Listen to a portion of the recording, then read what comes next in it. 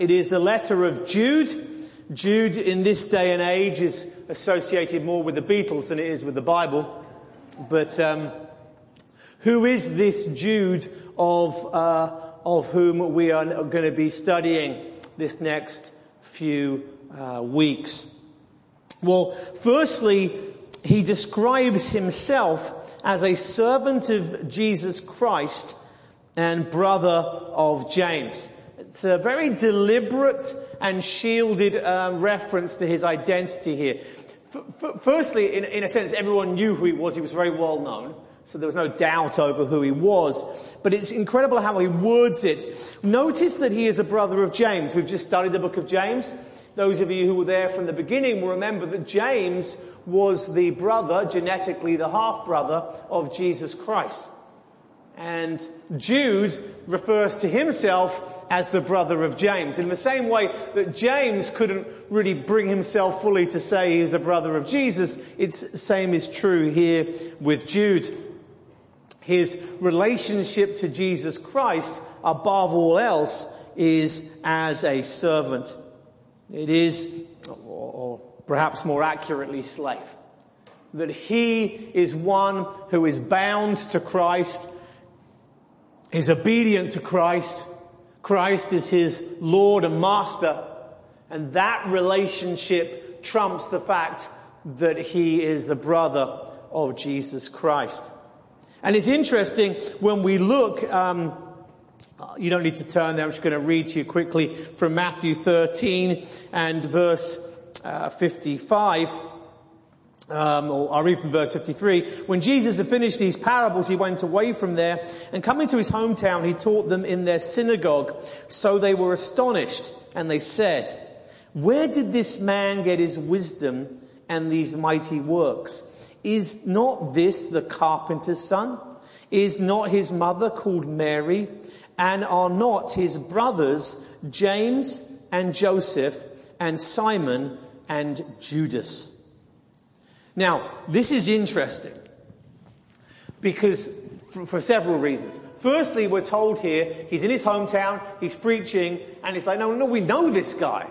This is weird that this guy is teaching like this, and we know who he is. It's Mary's son. And it is the brother of these guys, and these names are read out. And firstly, he is the brother of James. We know about that. Secondly, he has a brother called Joseph, which is not unusual. The father's name was Joseph, and so that's something that you Americans love doing in particular as well, I believe. And then there is Simon, and finally there is listed here Judas. The name Jude is in the Greek Judas, which is simply a Hellenized or Greek form of the Hebrew word Judah, with this family being descended from the tribe of Judah on both sides. It wouldn't be unusual for one to be named after the son of Jacob. And so he was named Judah in Hebrew, and in Greek that was Judas. So why do we call him Jude? Well, because, I think it's fairly obvious, there was a certain other Judas who perhaps the church didn't want him to be associated with. And really that's the only reason we know of him as Jude.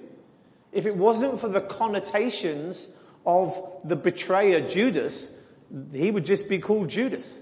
That is his name.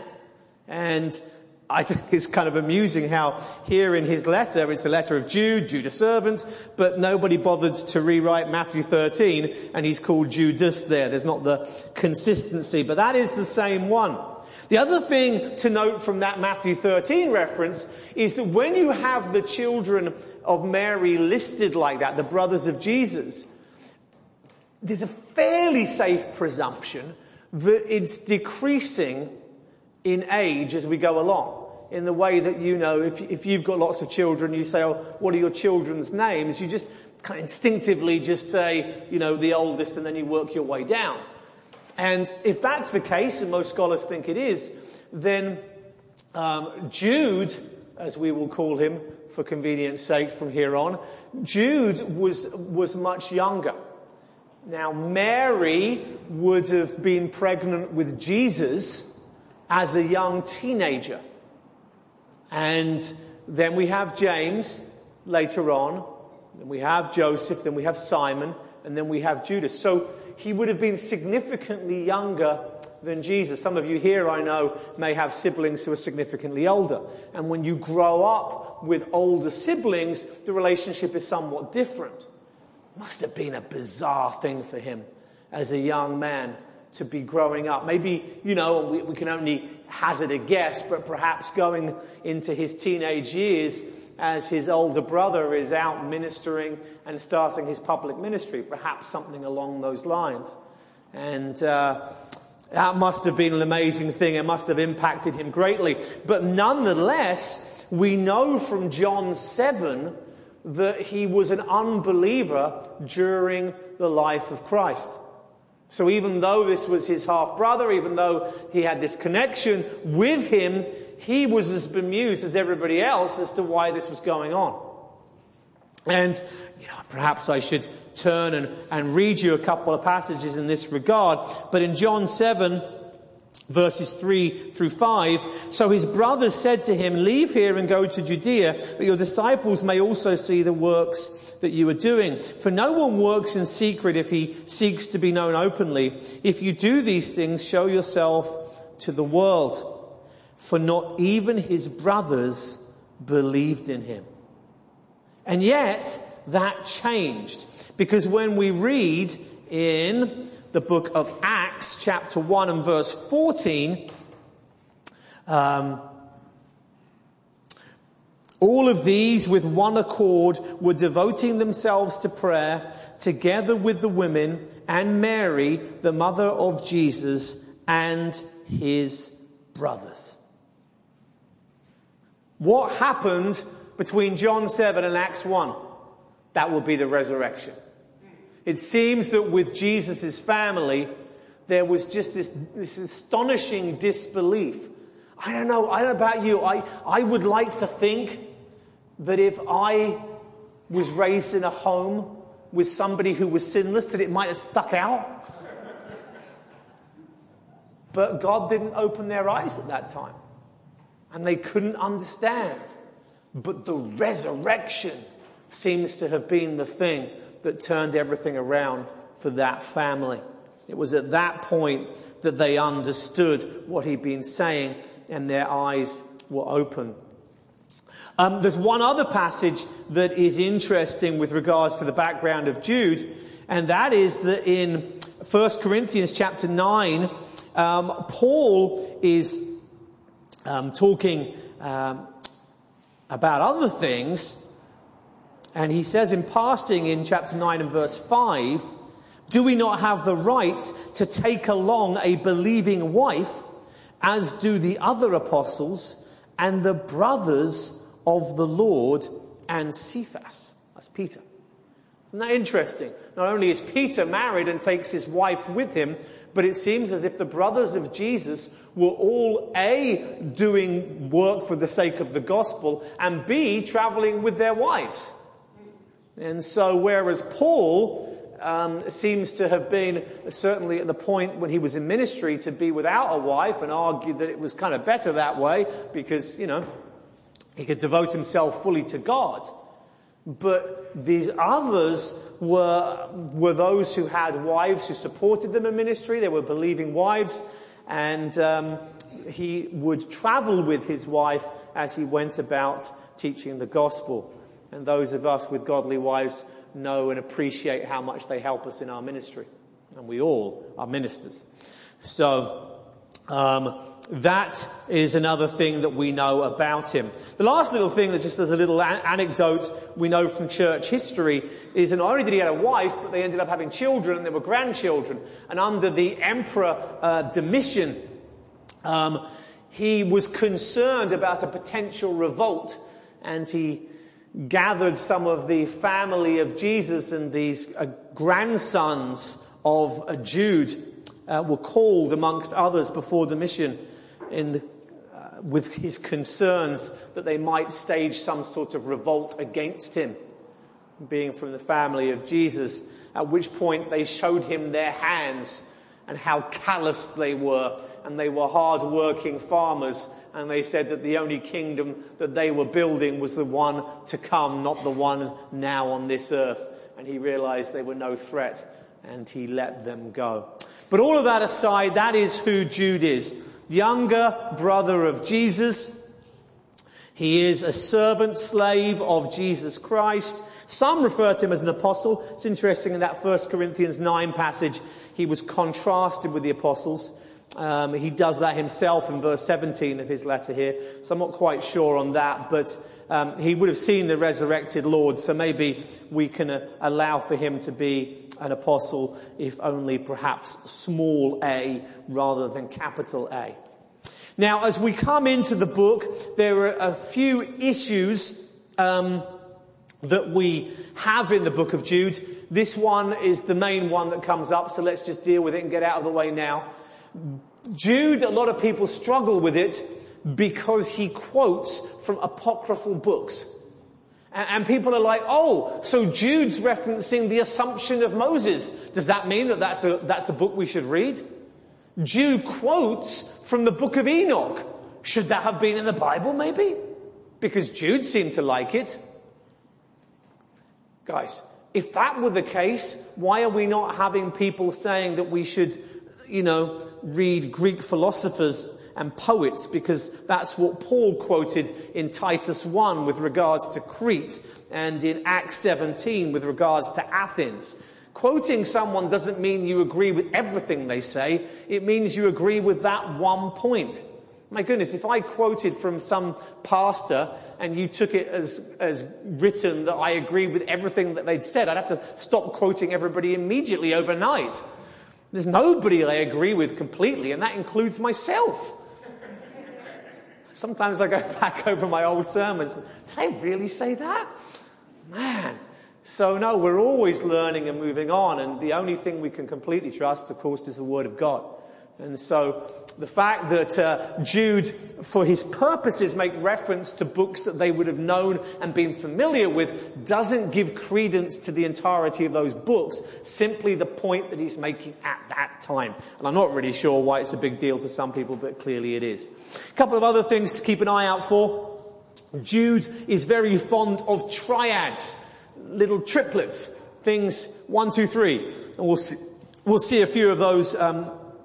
I think we see 3 of those today already, actually. So you'll get a feel for that this morning. And also you'll see a lot of common ground with 2 Peter. 2 Peter, it depends how you count these things, but some have counted up to 13 references, quotes, allusions, nudges, echoes, as we officially call them, to 2 Peter. These books are very, very similar. Now, why is that the case? Some people have struggled with that. And I think that the answer is this. 2 Peter was written to the same group of people that 1 Peter was written to, which we know from 1 Peter was Jewish believers. And Jewish believers outside of the land, James was writing to them in Jerusalem, Peter was writing to them outside the land, dispersed and what have you. And he wrote to them in 1 Peter and he said to them, you're going to suffer, but you've got to stand firm. Then in 2 Peter he writes and he clearly says to the same group of people, he references his previous letter to them, and he says, you stood firm through trials, but now you've got to stand firm in the midst of false teaching. And even in our midst, we saw how there would be people who would stand firm in trials and then fall when it comes to doctrine. There are those who can stand firm in doctrine and then fall in the midst of suffering. We have to constantly be on our guard in our response to those two threats. Now, Peter wrote at 2 Peter, and he seemed to be very, very aware that he was coming to the end of his life.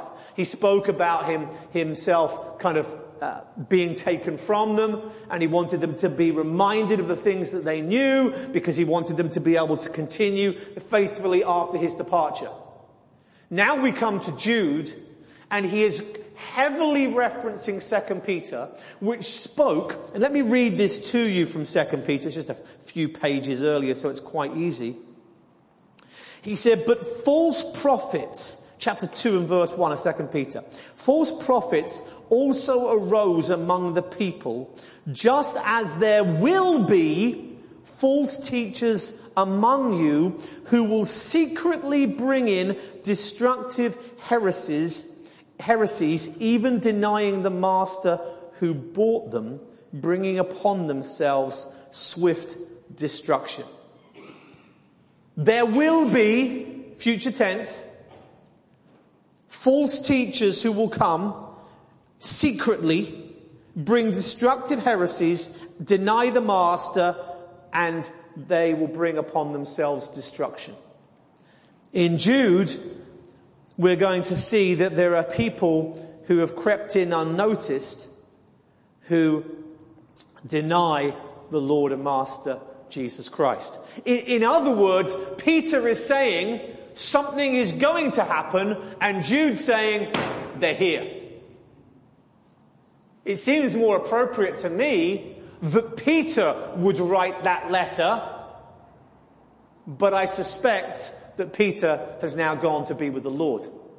And so Jude is stepping up and he's saying, you remember what our brother Peter said to you? It's here. So I'm going to keep referencing you back to that letter, because you need to now stand firm on the issues that he raised. You need to do the things he told you to do, because the time is now. So we may well flick back repeatedly to 2 Peter as we go through this letter. So let's dig into the text a little bit more then. Jude, a servant of Jesus Christ and a brother of James. That's who he is. We now know who he is. And these are the ones to whom he's writing, those who are called, beloved in God the Father, and kept for Jesus Christ. Here is the first of the 14 triplets that we see in the book. Count the threes as they go. Called, 1, beloved in God the Father, 2, kept for Jesus Christ. Who is it that calls us and draws us to God? That would be the Holy Spirit. We are beloved in God. He is the one who chose us, and we are kept for Jesus Christ. The Holy Spirit, the Father, and the Son.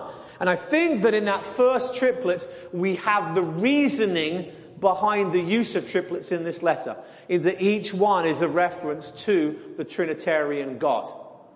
Why is that the case? Because there's going to be a denial of Christ and the deity of Christ by many of these false teachers.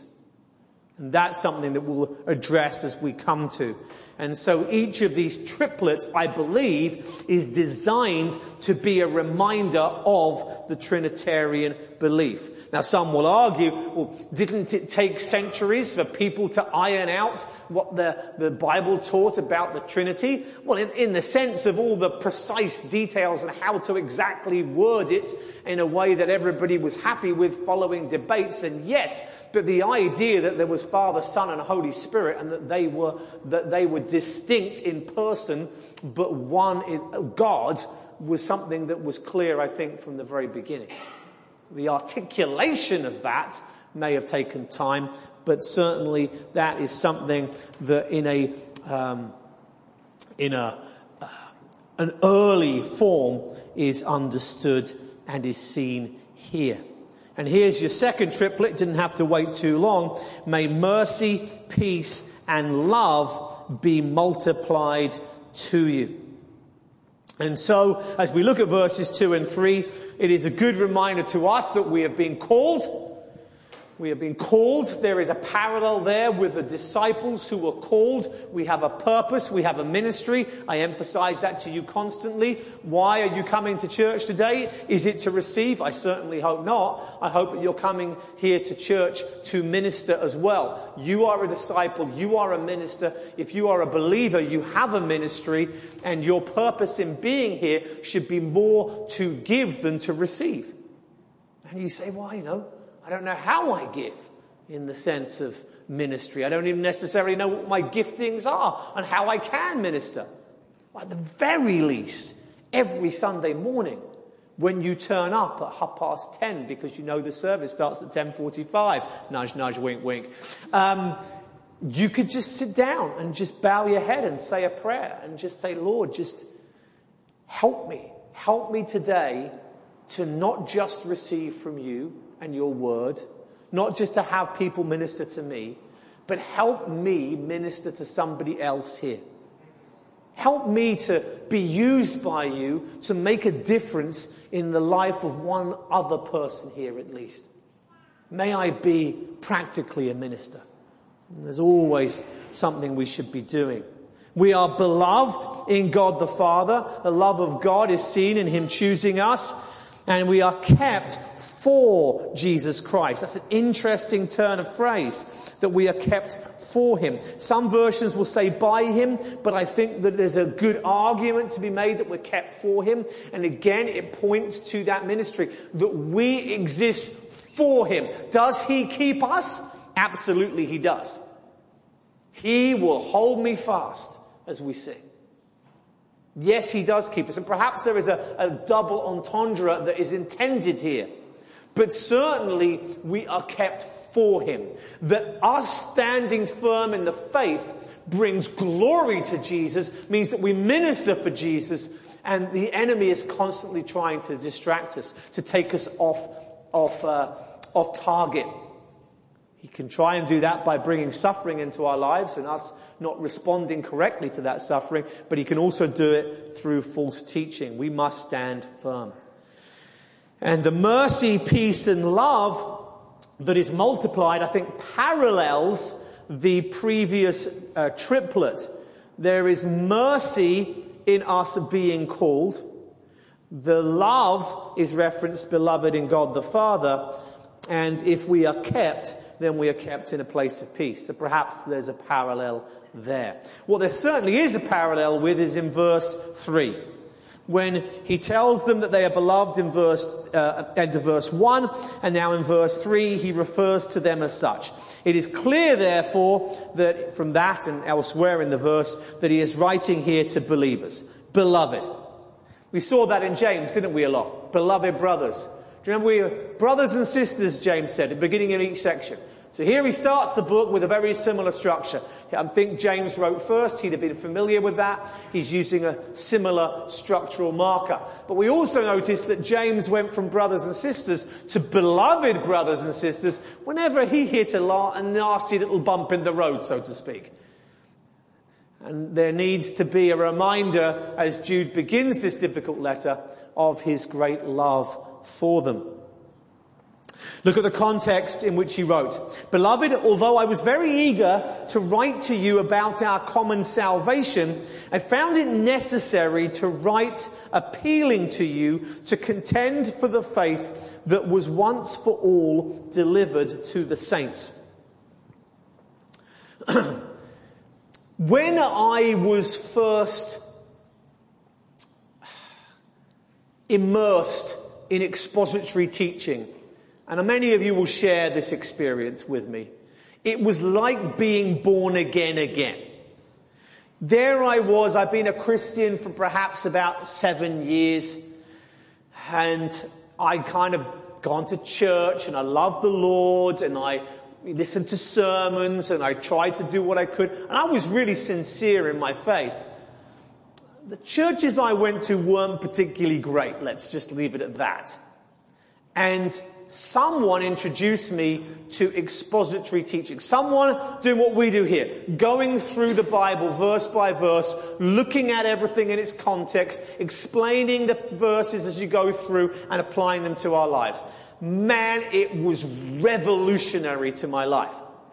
And for me personally, because of the background that I'd had in church up until that point, it was like not just a light bulb went on, but an explosion happened in my head, because I was realizing that so much of what I'd been taught was not just shallow and insufficient, but in many cases it was completely wrong. Now, explosions happen in a moment. Poof! Shock and awe. For me, it was very much in slow motion. I was introduced to expository preaching, and I started to get into it, and I was, oh man, this is good. Let me do some more, let me do some more, let me do some more. And I was studying the Gospels, I was going through the book of Romans, and I was loving it. And after about a year of expository teaching, having gradually gotten frustrated with the fact that I was getting teaching outside of church, and the teaching I was getting in church wasn't quite so good, there suddenly came this crisis of conscience, where the stuff that I was studying in Scripture and the stuff that I was being taught at church just went boom. There was a whole bunch of weird stuff going on in the world at that time, and there was lots of bad doctrine and weird manifestations and stuff going on, and it forced me to confront. And for me personally, as an aside, the issue was the sufficiency of Scripture. If the Bible teaches that it is sufficient for all things pertaining to life and godliness, which it clearly does, then if there's things going on in my church that aren't in the Bible, do I need them? Because if the Bible's sufficient and it doesn't mention this stuff, then I don't need this stuff. And it led me to this crisis of conscience. And about another year after that, I came to the point where I left the church I was in, and I was like, begone, good riddance. I am walking away from this false doctrine. So it was a 2-year journey for me, beginning to study the Scripture. It took a halfway point was the crisis of conscience, and then I was down the other side, and another year I was like, man, I can't believe I used to listen to that heretical nonsense, and off I went to find a Bible teaching church. 2 years. Now, of course, like the immature bulldog that I was, everybody else had to be told what I now knew, and understand it, and agree with it, and they had approximately 2 minutes.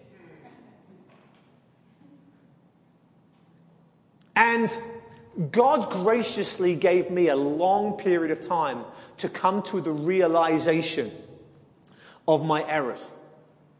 And I am desperately trying these days to not be the immature young man I was back then, and to give those who come here, who've maybe got a few funny ideas from wherever they've been previously, give them the sort of grace that God gave me to work through those things at my own pace.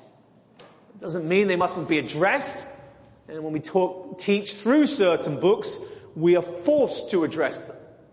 But what it means is that I've now come to a point in my walk, in my maturing of my faith, whereby I'm not the bulldog I used to be, you know? It would be like, you know, somebody would mention something on one of my key topics being the ones I used to be wrong about, but now I understand. And it was like somebody would mention one of those key words or those key topics, and I would be like an obedient dog responding to a dog whistle. You know, I'm there, you know. Let me just tell you everything I know in the next half an hour non-stop. Please don't interrupt. Here I go. You know, I don't want to be that person anymore. And in fact, over the years, I've come to the point where really, I don't want to have to address this stuff at all. I really don't. I just want to preach the word, let God work with you at your own pace, and hope and trust that He will be faithful to you as He was to me through the ministry of the word. But sometimes you just got to stand up. Sometimes you can't just brush things aside. You can't let things go. And so I find in this stage of my life that I'm in complete agreement with Jude here. I would much rather talk to you about the salvation that we have in Christ. I would much rather talk to you about all the great things God has done for us and our standing in Him. I would much rather preach to you about freedom from sin.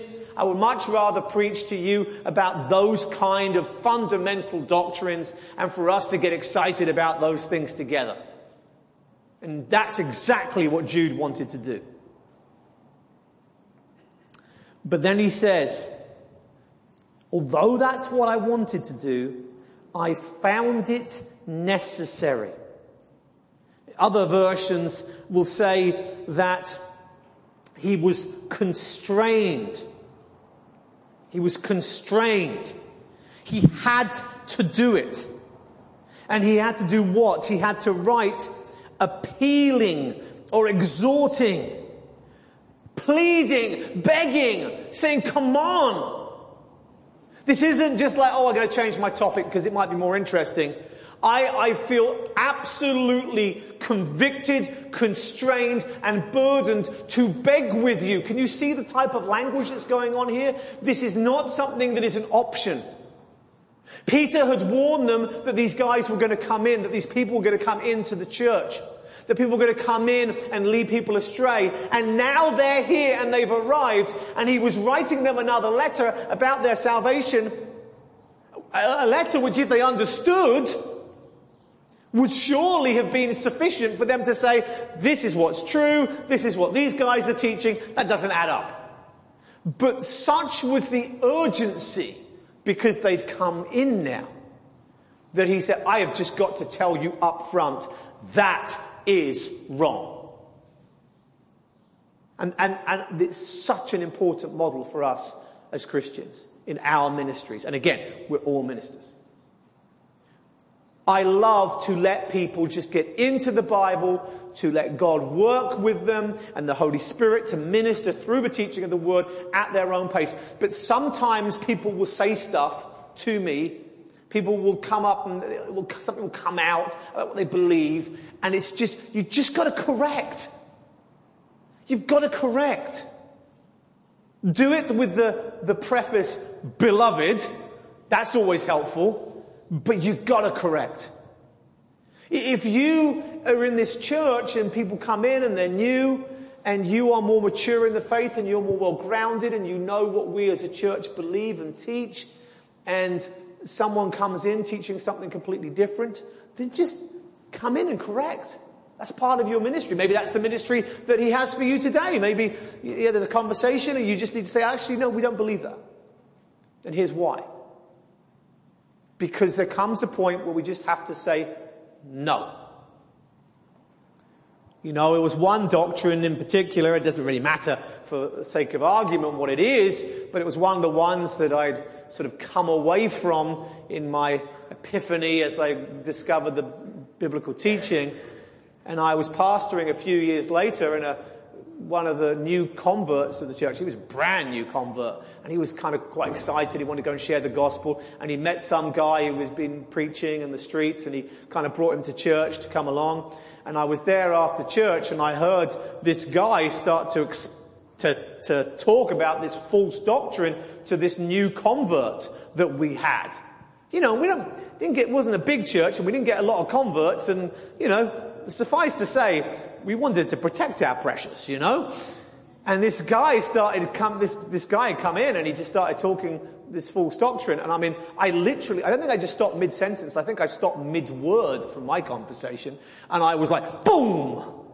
I suddenly discovered fast twitch fibers I never knew I had as I traveled the 10 meters or whatever it was to that conversation. And I literally put my arm, and I said, hold on a second, I just heard you saying this, and we don't believe that, and we don't teach that here. And this is why, and that's what the Bible says. Because sometimes you've just got to take a stand. Because false doctrine is pervasive and it is destructive. And so that's really what we're going to be dealing with a lot in the book of Jude. So he is bound, I think is a good way of saying it, to appeal to people, to contend for the faith. One of the things that we have to do is we have to fight for our faith. We have to fight for our faith. We cannot allow it to be misrepresented, destroyed. And we must fight for the faith. Every single one of us.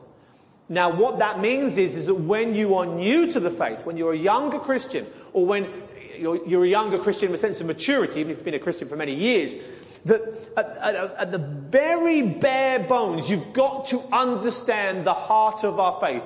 You have to understand the gospel. You have to understand the basics of our faith. Because if you don't understand it, how are you going to fight for it? How are you going to recognize when people misrepresent it? And how, if you know something is wrong, are you going to say to others, this is wrong and this is why this is wrong, if you don't know that yourself? So this is something that there is an onus, a burden upon us to be those who contend for the faith. And therefore we need to know our faith. We need to understand our faith. We have got to grow in our faith. You are all disciples of Jesus. You have got to learn and to grow. I know it doesn't happen here in our circles so much, but there is a huge number of people out there in the church today who will say things like, well, I don't want to worry about theology, I just love Jesus. Just want to love Jesus. Don't give me all that theology, I just want to love Jesus.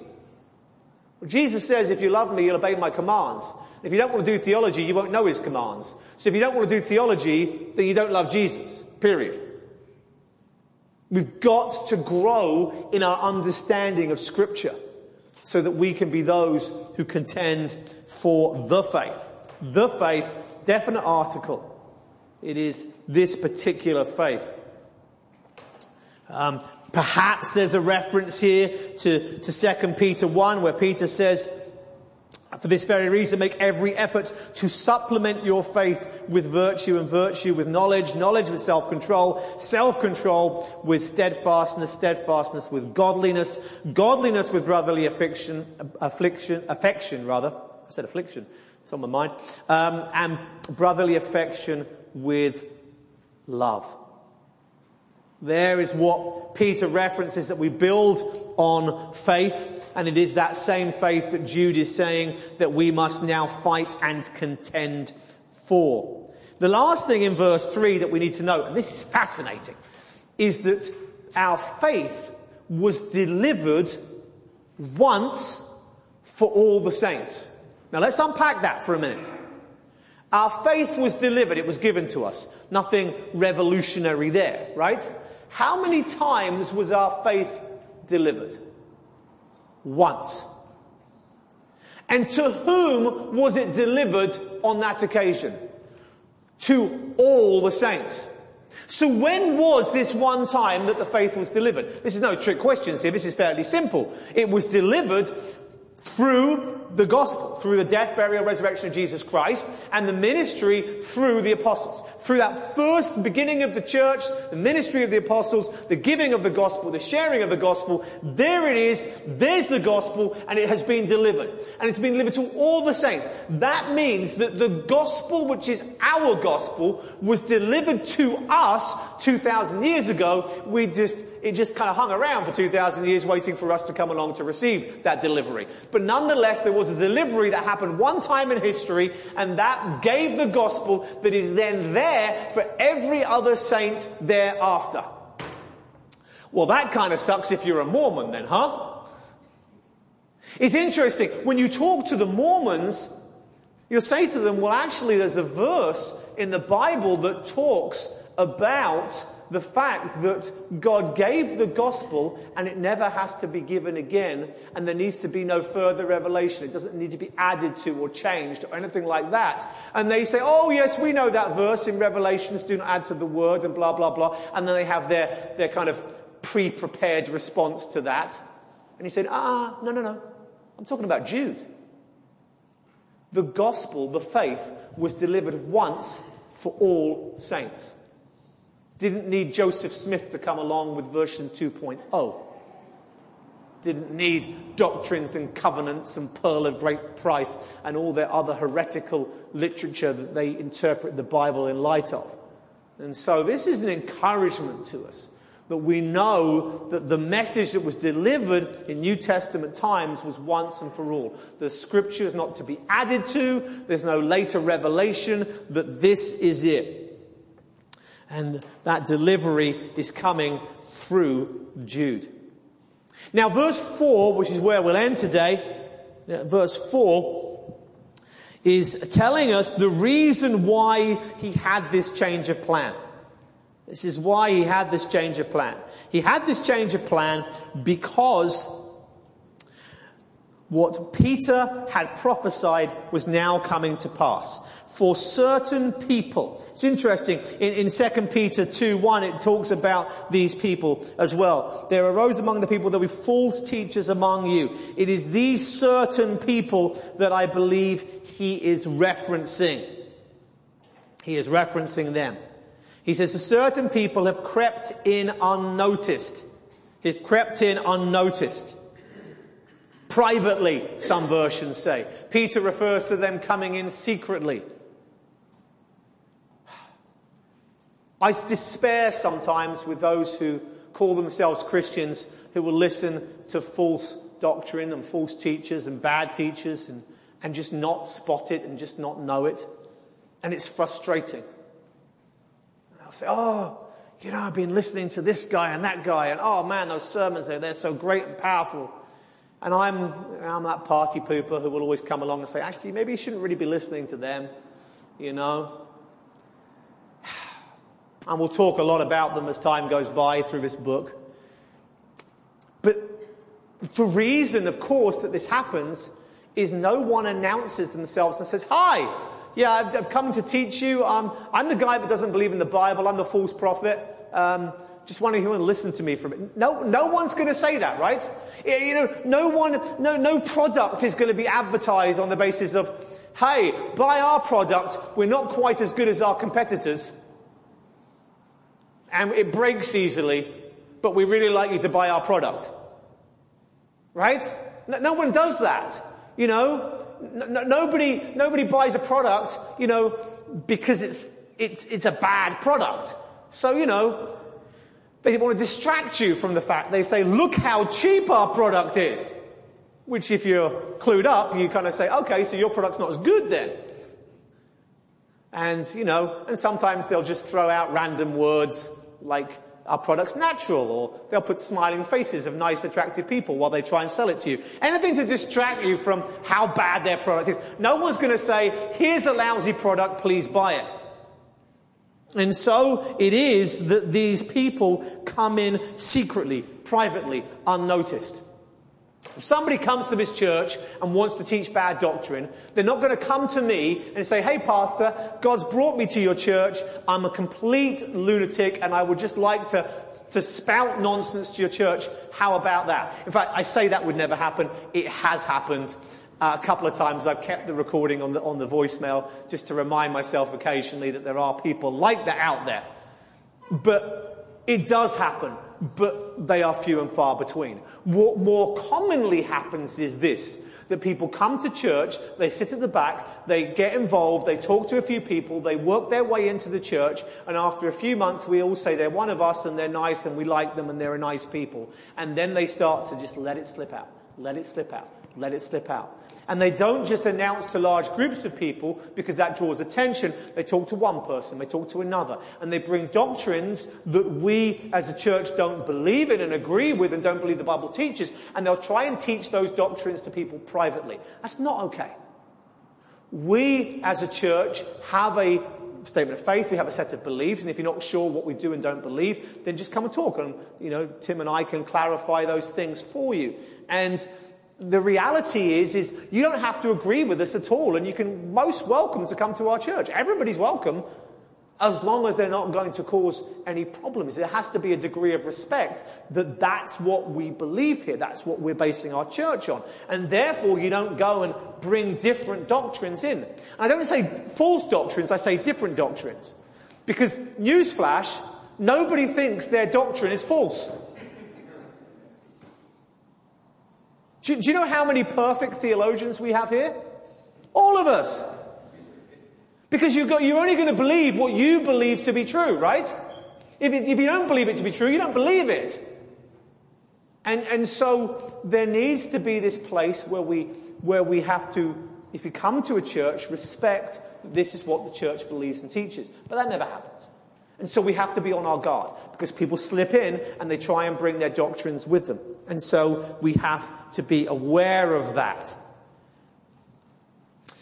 So they crept in unnoticed, and they were long ago designated for this condemnation. Now, this is an intriguing phrase. Let me say from the off, I don't think that this is a way of saying that God chose them and said, I'm going to destroy you. I don't really subscribe to a kind of double predestination as some do. I think what happening here is simply this, that there is a condemnation that long ago God prepared for those who would be his enemies. And these people are about to walk into that long ago prepared condemnation. The other thing that's fascinating here is that the word this were designated for this condemnation. Now normally when you see the word this, you kind of reference back and say, well, what condemnation is that? But there's nothing previous here with regards to condemnation. So this is what we would look at as being a this that refers to what is to come afterwards. And in fact, for a large portion of this letter, he is going to speak of the condemnation that is reserved for false teachers. There's a warning for us all. James 3 verse 1, don't be quick to become a teacher. Because there is a condemnation that awaits those who teach falsely. And that is going to be expounded upon in this letter. So, there are these people, they've crept in secretly, they are going to receive the condemnation of which Jude will speak, of which God prepared long ago. Who are these people? Well, there is a triplet here as we look at them. There are three things about them. Firstly, there is their ultimate condemnation as we've referenced. Secondly, they are ungodly people who pervert the grace of God into sensuality. Now, throughout this book, we are going to have problems in interpretation and application. Always the case with false teacher passages in the Bible. And here's why. How specific do people have to... How specific are they being about these people? And how precise do false teachers have to fit this model for us to apply this to them? Because it's very clear that these false teachers are unsaved. They're going to receive condemnation. And I think that we need to be careful of two things. Firstly, I think we need to be careful for toning down what is being said here. I think Jude is very specific about these particular teachers and what they're like and what comes to them as a result of their teaching. And so we need to be specific like he is, and we mustn't shy away from the specificity of the text. But on the other hand, we don't want to disregard any false teachers who don't fit this precisely. Okay? There are going to be principles and generalities which these false teachers have that apply to other people, whereas other aspects of these teachers don't apply to those people. So when they do something that's wrong, it doesn't matter if this is only one of 10 things, that one thing is still wrong, and we need to avoid teachers that do those things as well. So that's how we're going to approach it as we go through. And so when he talks about them and says that they are ungodly people who pervert the grace of God into sensuality, this is specifically true of them in a very severe way, but we need to watch for this. For people who allow God's grace, his forgiving of our sin, as an excuse for us to get away with sin. Paul addresses that in Romans 6. We dealt with that last Sunday when we were talking about freedom from sin. But it is this idea of cheap grace. Oh, well, Jesus is going to forgive that, so it doesn't really matter. It matters a lot. Because that's the person who immediately needs to ask themselves, have I really understood the gospel at all? So it matters a lot. But these false teachers are those who use the grace of God as an excuse. They pervert it to allow their own sensuality. Licentiousness, the older versions would say. Now, first thing that we think of when we hear those kind of words is, well, does that mean sexual sin? Absolutely it does. And we see sexual sin in false teachers routinely. Yes, I know there are those who are good teachers who also have fallen into this sin. But it is far more common with bad teachers.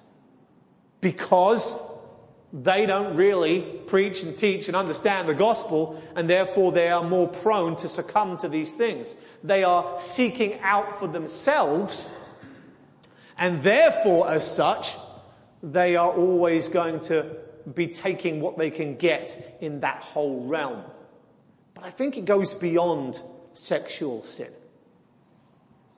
When we see those preachers who exploit the poor, who glorify money, who glorify greed, who have their private jets and, and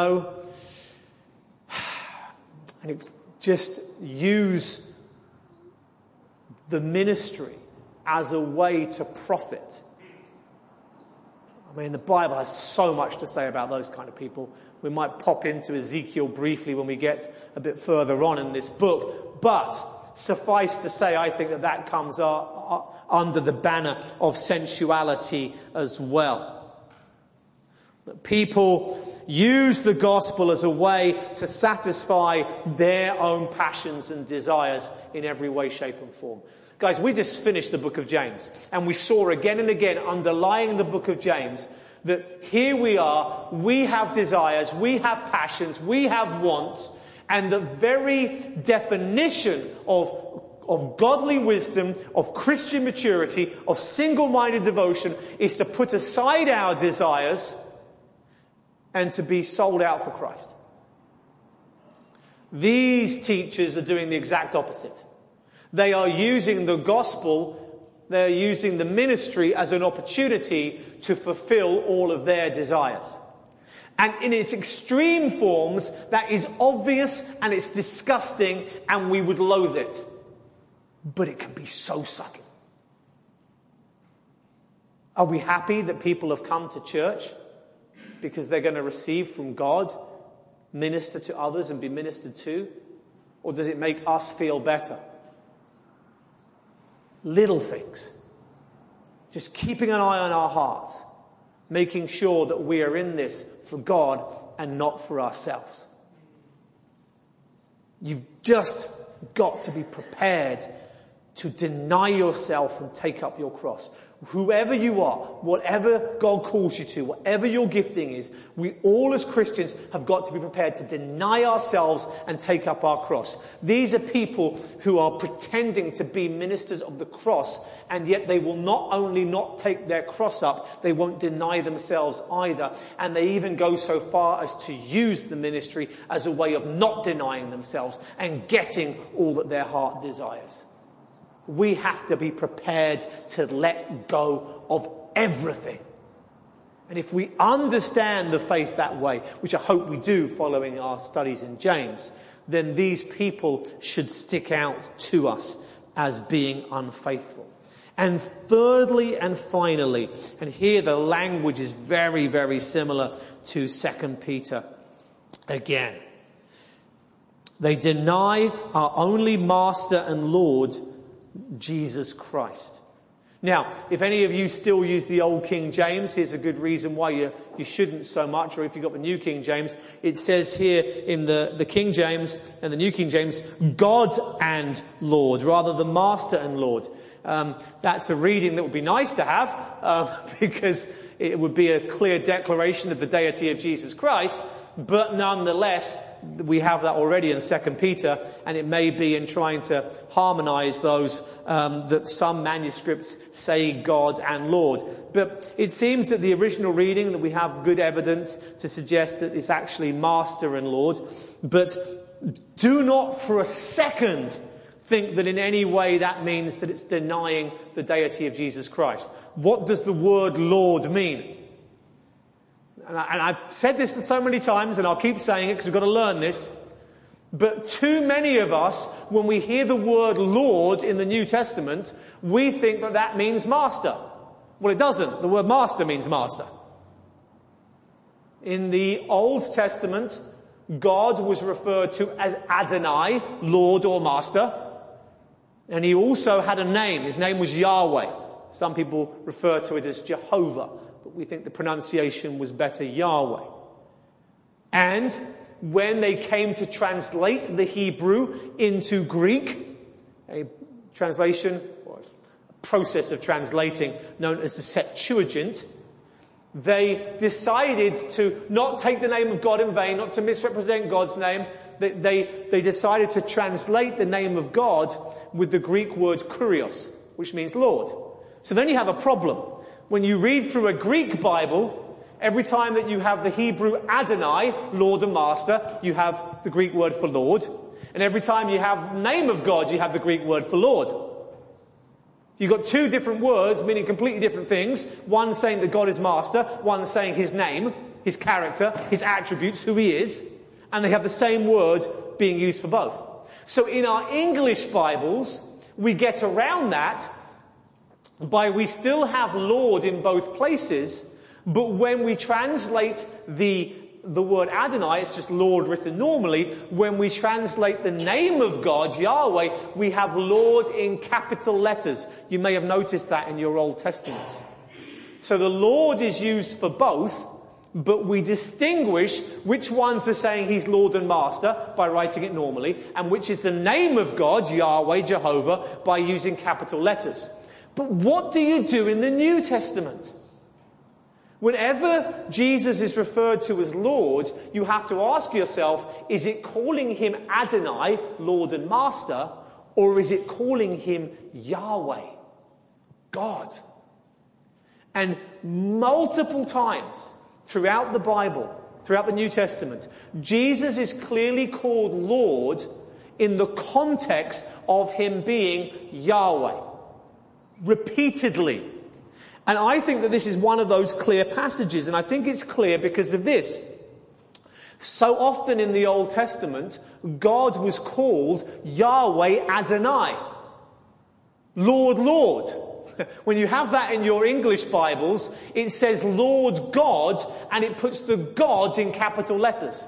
That's Adonai and Yahweh combined. And I think that's what Jude is doing here. And there's other evidence later on, we'll come to that next week, that will show how much he's embracing the deity of Jesus Christ. So what Jude is saying is that they're denying that Jesus is in charge, and they're denying that Jesus is God. And it is not surprising that often false teachers go full on in this regard. Sometimes it's a denial of his deity without saying it outrightly. You see that in the prosperity gospel teachers on a regular basis, where they will say things that will deny his deity, though they will say, no, we still hold to it. And sometimes people just come flat out and deny the Trinity.